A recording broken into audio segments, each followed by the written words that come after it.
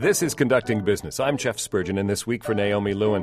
We live in a time of remarkable access to new things in arts and entertainment, MP3s, e-books, videos of cats flushing the toilet on your big screen TV, movies you watch on your watch, and yet a lot of time we spend with old stories whose endings we already know, pieces of music whose melodies we have hummed along with 1,000 times already. Maybe it's a Seinfeld reunion, the Nutcracker at Christmas time, or a Beethoven symphony. Why is this? And is it a bad thing that we love to hear or watch the same thing again? Joining me is Derek Thompson, senior editor at The Atlantic. He's been looking into this very question. Derek, you chalk up our love of repetition to 4 human impulses. What are they, and how do they explain all of this desire to hear it or watch it again and again? Well, typically when scientists are interested in figuring out why do we do the same things over and over, they have 3 pretty good buckets that these activities fall into. The first is average habits, like how you begin your day. These are automatic parts of our life, and it's good that they're automatic because we don't have to think about them. And so when we develop a habit, say to work out, that's wonderful because we don't have to spend any mental energy trying to force ourselves to work out. Those are habits. The negative side of habits, which is our second bucket, is addictions. And these are sort of habits on evil steroids. They're habits that become unmanageable. They lead to physical dependence, like smoking or drinking. Separate from habits and addictions, there are also rituals like Thanksgiving or Christmas or Hanukkah, rituals that we do too infrequently to be considered habits, but we do them after certain intervals, and we have certain things that we like to do during these festivals, during these special times to us. But what these researchers looking at nostalgia, at people rewatching the same movies, re-listening to the same music, found is that these experiences that we have with entertainment don't really fit those 3 buckets. There's something different.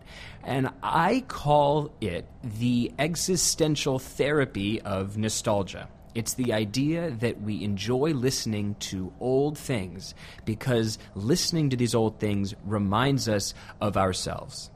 And are there different kinds of nostalgia, or is it just one major sensation that's going on there? So what I did is I wanted to read this new paper that just came out in the Journal of Consumer Research and think about all the various reasons why we like to experience old pieces of entertainment.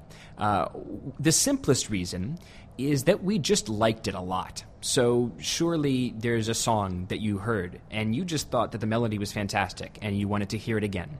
Or there was a book that you loved, and the second you finished it, you said, that was such an awesome journey that the author took me on. I just want to go on that roller coaster again.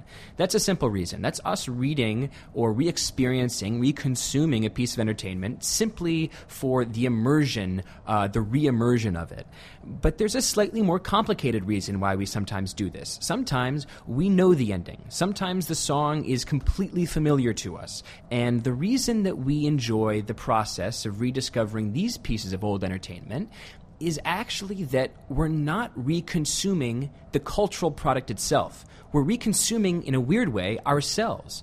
When we reread a book, I know that, for example, when I read The Lion, the Witch, and the Wardrobe last year, when I reread that again, the experience wasn't simply me going through the story itself with the lion and the witch and the wardrobe. It was also me sort of re-seeing myself and how I've changed in the 20 years since I first read it. And that's what made the experience valuable for me, is that I could experience a bit of myself in the book. So that's a little bit of an extension of the idea that you can't go home again, but we try, and when we do, we see that home may be the same, but we have changed. So even the old experiences have something new on top of them. Now, you've talked about 3 of these 4 human impulses that are involved in our pleasure in seeing or hearing things again: habits and addictions and rituals. But there's a 4th one that you mentioned in your Atlantic article on status quo bias. What is status quo bias? So status quo bias is this observation that people tend to stick with decisions that they've already made. It's true for politics. it's very difficult to change people's minds about tax policy or cultural issues or global warming. But one of the reasons that status quo bias could maybe play a small role in our entertainment diet is that certain people have music habits. We like to listen to certain playlists when we work out. We like to listen to certain playlists when we walk. This is essentially our saying, finding the right song in the right moment is actually a really cognitively costly thing. It's really hard to do. And so if you've found that playlist, if you've made it, if you've taken the time to do it, it's easier to just sort of stick with it. And so I do think that even though sometimes we listen to old music and read old books and watch old movies in order to experience this really lovely feeling of nostalgia, sometimes we do it because we're just kind of lazy and we've already picked out the right song at the right moment. Now, in the case of classical music, one of the tropes about classical music is that it is favored by older people. Audiences that tend to be older.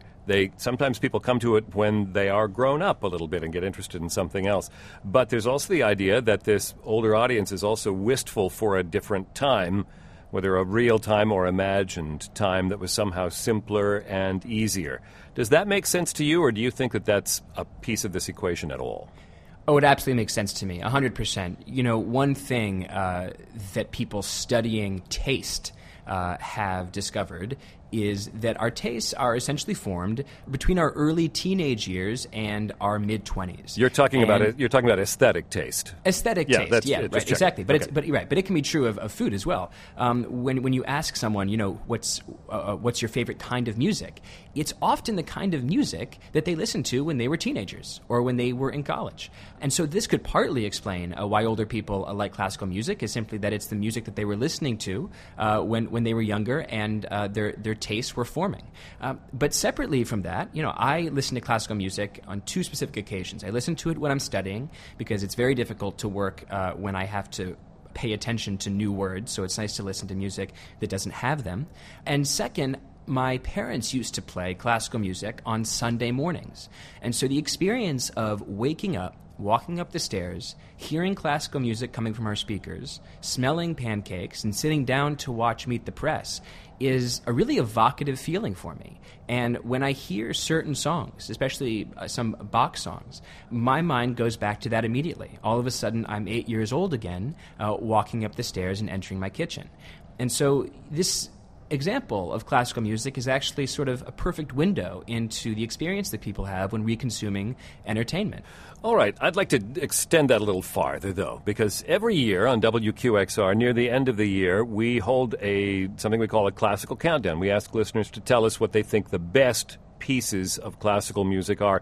We don't say necessarily favorites. We ask for the best. There's always some debate online about this, but every year, almost every year, Beethoven's Ninth Symphony comes out on top. Now, is that because it's the best work?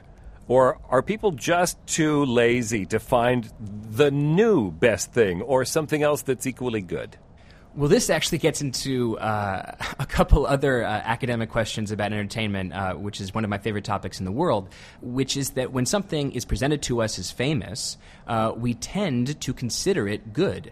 But when we don't know if something is famous, our opinions can be totally different. So they've done these wonderful experiments where they present totally meaningless papers, academic papers, to subjects in studies.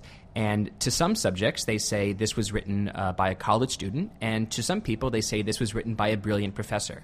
And simply thinking that this nonsense was written by somebody who was brilliant made them like it more. So, it's very, very difficult, frankly, for us to separate Beethoven's music from the universal understanding that Beethoven is considered a genius. Surely, some of his music is just so melodic that it's hard to truly dislike it. It's very easy to listen to. But it's very hard to separate the music from Beethoven from the knowledge that Beethoven is Beethoven. I'd like to end, actually, this particular point by saying that they are wrong. And objectively speaking, Rhapsody in Blue is the best piece of music to ever have been written. You'll fit in nicely with the discussion online we'll have this year for the Classical Countdown, then. Thank you for that little preview of the arguments that will no doubt ensue. Now, there's something, if we take this far enough, though, when have we heard or seen something too much? When have we had it with The Christmas Story on television? After the 15th year we've watched it, the 25th year we've watched it, are there any theories about when we get sick of it other than the old theory about the law of diminishing returns, that old economic law? The old economic law, the law of diminishing returns, yes. In psychology, it's called habituation. It's the idea that when we experience something again and again and again, we stop paying attention to it. Sometimes habituation is good. It means we stop paying attention to that awful smell in our home, and we suddenly learn to live with it because it no longer sort of arouses the worst part of our senses. But this happens with music too, that we sometimes just get sick of songs. And so as we learn to listen to more music, we develop more complex tastes. But separately from that, I think that even as people like thinking that we want to experience the hot new thing and that we want to be clued in to the hot new music and the hot new movie and the hot new book, that frankly we prefer the old stuff. It is a fact from musicology that 90% of the time we are listening to music, we are listening to a song that we've already heard. Even though we have more access to songs than we've ever had in the history of the world, and that is hyperbolic, but it is also, because of the internet, entirely true, we nonetheless choose to spend 54 minutes of every hour listening to music hearing a song that we have already heard before and choosing to not listen to something that is new. Derek Thompson, what are the things that you are happy to hear or watch over and over? Well, in the piece, I brought up Dumb and Dumber, which I will stick with whenever I see it on television. Other movies that are similar are A Few Good Men, As Good as It Gets. I can probably quote every single line from that movie right now, but I won't bore your audience with it. When it comes to music, I just this morning was on Spotify and was listening to a playlist of late 90s, early 2000s music. And I was having a really, really good time remembering the songs, the frankly not terribly good pop songs that I listened to in the late 90s and late 2000s, and was really enjoying myself. So I also am a creature of repetition and find myself listening and re-listening to old music all the time. The power of nostalgia is great, and one of the reasons it's so great is that it has so many parts to it. Thank you very much, Derek Thompson, for talking about this with us today. Derek Thompson is a senior editor at The Atlantic, and he wrote a piece recently on why we like the same stuff again and again. Brian Wise is our producer here for Conducting Business. I'm Jeff Spurgeon in This Week for Naomi Lewin. Thanks, Derek. Thank you.